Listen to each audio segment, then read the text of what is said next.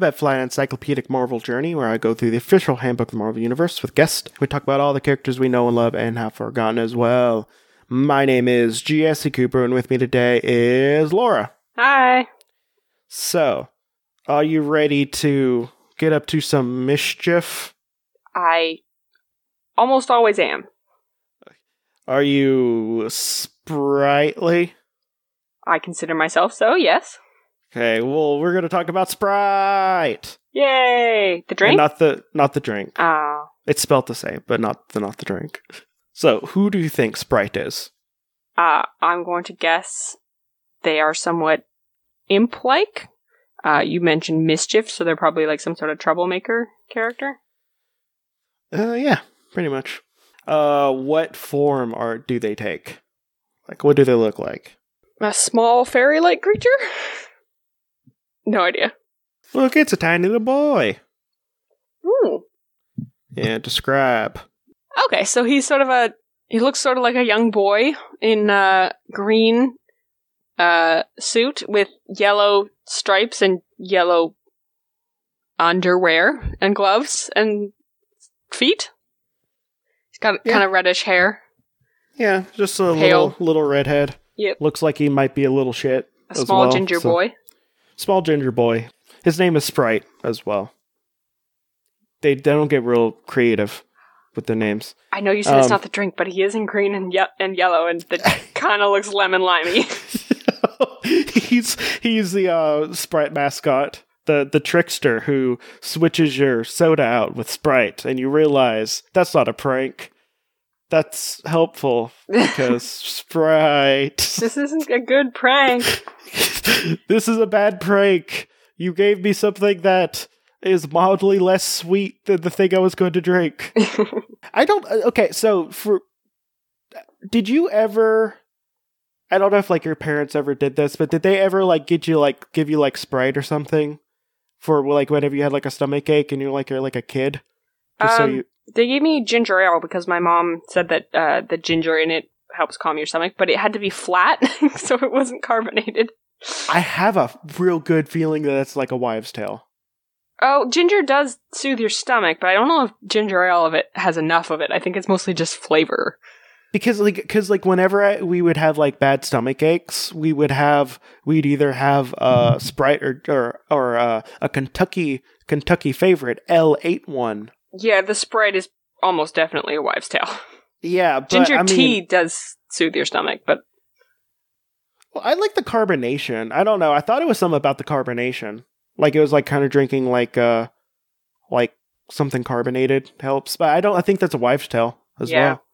But yeah, so he is an Eternal. I already am real super prejudiced against him.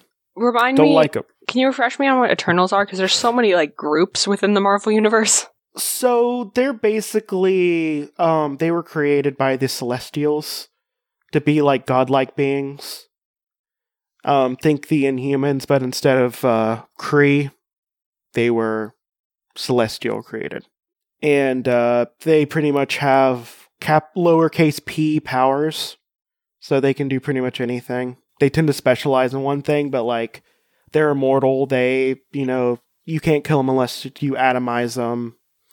They can teleport. They can rearrange stuff, rearrange atoms, and he's just. They're kind of They're boring because like it's hard for me to explain why I don't like them so much, but like they have everything. And everything that they deal with is on such a large scale, I don't relate to anything. And the sad thing is that they were created by Jack Kirby. Mm. And you can tell that it's something that he wanted to do since the 40s. Because a lot of these characters showed up in the 40s. Mm. And he didn't get a chance to write them until, like a story about them, until after he came back to Marvel in the 80s. Well, actually, 70s, late 70s. And it's the same thing I feel about like Fourth World in DC, like the Dark Side, Granny Goodness, and Miracle Man and stuff like that. There's something about them. They're doing too large scale of things.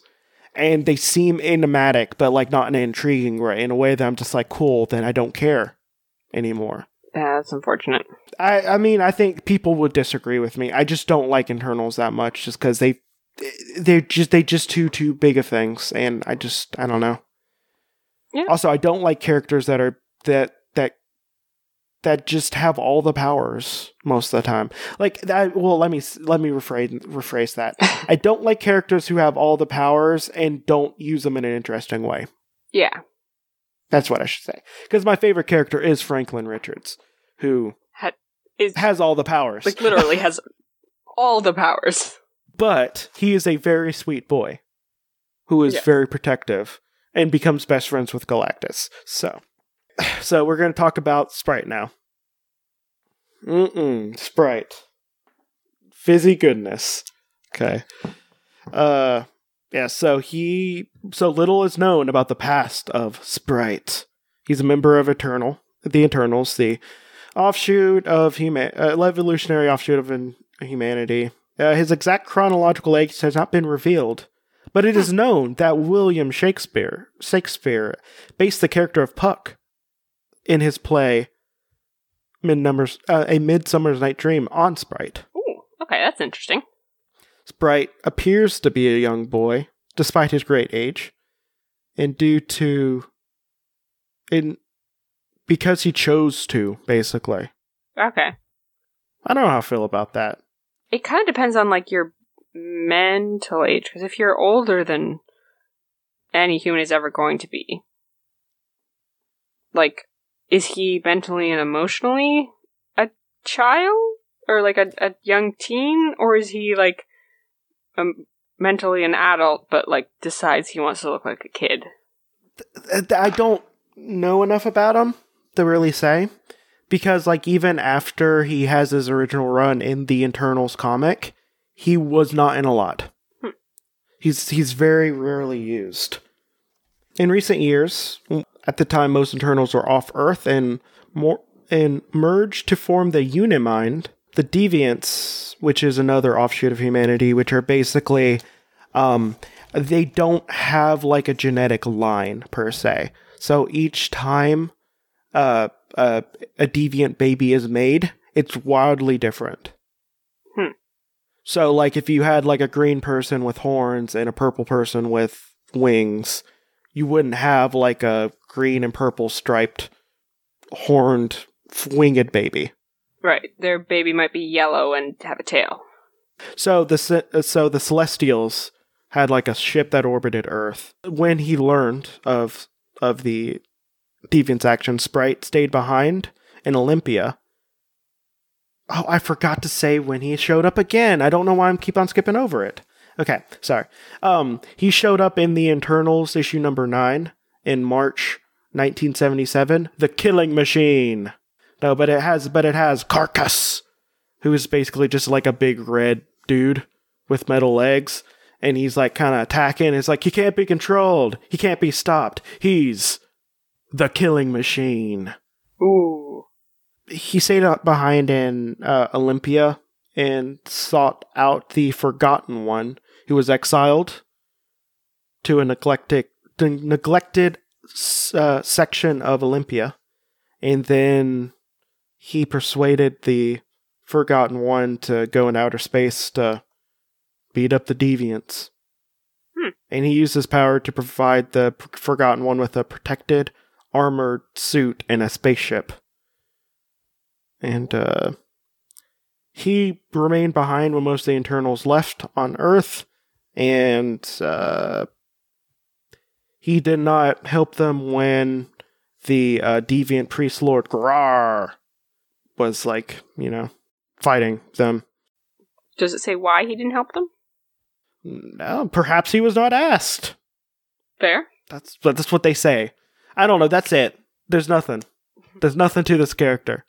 He's 5'1", weighs 140, has light blue eyes, and reddish blonde hair. He can lift about 5 tons without employing, like, his powers to levitate, because he can levitate whatever he wants. So that's without his powers? That's without his powers. And also, he has lowercase p power, so think of a power. He can do it. Yep. That's Sprite. What do you think about him?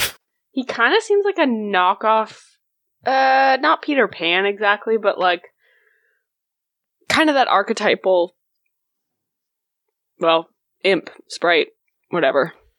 Well, supposedly, he was the basis of the first archetypal sprite that everyone thinks about. Right, so that kind of makes sense. Pixie. So, yeah. And like, part of me thinks he might be a perv. I don't know why. Yeah. But whenever you're that old and you decide to be a young boy and have everyone like pretty much see you as a young boy, I have a feeling you're a perv somehow. I don't know why. Yeah. I don't trust him. I would probably choose to be like not a child, but like a teenager is a little bit different. Yeah. Or like really young 20s. Like 21. Well, I'm like 24 right now, so I think if I were to forever be one age, I'd be like 25. I don't know. If I was going to spend my immortal life playing pranks on people and stuff, I kind of want to be 11 again. Yeah, he can kind of control it how he looks, though. That's the thing. Yeah. He just chooses to always look like that. I don't trust him. Yeah. Do you have any thoughts? I don't dislike him, but like nothing about him seems unique enough that it sort of pings my interest either. Yeah. That's like with all the Internals. Like, that seems kind of a wasted opportunity. Yeah, like I feel like you could have done something more, but like he doesn't really do much either. Like he shows up, including reprints, he shows up in 48 issues. And the wiki that I use that will put down every minute detail about a character doesn't have much on him. And by much, I mean they only have what he appears in. Yeah. So, like, I don't know. Like, you know, he only showed up in 3 issues of The Internals, the book he, debuted in. So overall, not a bad concept, but you'd have to do something pretty interesting with the story. And Neil Gaiman couldn't even make him interesting. Okay, that's a sign of... Neil Gaiman couldn't make the Internals interesting. Yeah, he wrote the 3rd volume of the Internals, and guess who aren't used that often still? The Internals. Are you saying... Sorry, Are you saying Eternals or Internals? Eternals. Okay. Yeah, Eternals. Yeah, but there was a 7-issue run that Neil Gaiman wrote in 2006 to 2007. It was an attempt to bring them back into the Marvel Universe. That didn't go. Keyword attempt. And the last time they showed up, all of them were dead. Because Jason Aaron decided, hey, I'm going to bring them back because the Celestials are coming back to Earth because of another Celestial, and they're all dying. Do you have any plugs? Yes, I do a show called Pitch Me Something with my co-host Sean, where we talk about the movies, TV shows, comics we would like to make if we had unlimited free time and non-life stuff like jobs to do. You should check us out. You can find us on iTunes or Google Play under the name Pitch Me Something, or we have a website, franklyimplausible.com. We also have a Twitter, which is @0plausibility. That's 0 the number, not the word, because I didn't pick our Twitter handle. And you should come talk to us. We're fun and we talk about a lot of nerdy stuff. So my name is Jesse. I have another podcast called Creepy Critters. I also have a little cryptid cat. He has 4 thumbs, and his name's Dexstar. And if you want to see pictures of him being cute, pretty cute, or being real needy, because he wants to be fed like 5 hours before I feed him every day. Can confirm, pretty cute. Yeah. Also, I can confirm he is very annoying when he wants food at that very moment. Yeah, so if you want to see pictures of him, you can go to my Instagram @MarvelousMooch. Or, while you're there, you could also go to the Alpha Flight Instagram, which is Alpha Flight, where you can see pictures of the people we're talking about. You can also see them on the Twitter at Alphabet Flight and the Facebook group Hodgepod group, which I have links in the description for. If you're in the description, you might as well click on the Patreon link, where if I get $25 a month, I will do an extra episode a week where I talk about the pets of Marvel. We might talk about one of the cats I almost named my cat after, which is Speedball's cat, Hairball, or Niels. He's also a ginger cat, but he's not filled with rage like my cat is. Dexstar, your actual cat, is named after a DC cat, yes? Yes, yeah. My favorite DC character, Dexstar. The thing filled with most rage on Earth. Although he does have a really sad origin story. Basically his he had a human who was murdered. And the murderers were going to throw the cat off the bridge in a bag. And instead he got Green Lantern. Not Green Lantern. He got a Red Lantern ring and then fucking murdered those guys. And now he is Atrocitus, this cat, who they're always together, and he plays with them a lot. Aww. I know, it's real cute. It's happy ending. It's a cat that can puke up like rage blood and melt things. But he also has an owner who's like real good. He's not like a human. Yeah, so you want to hear me talk about pets and be like, they're such a good boy, because so many of them are good boys. Mm-hmm. And check that out. Then check that out. Besides that, this has been Alphabet Flight, and may Madcap show you how truly meaningless life is. Good night.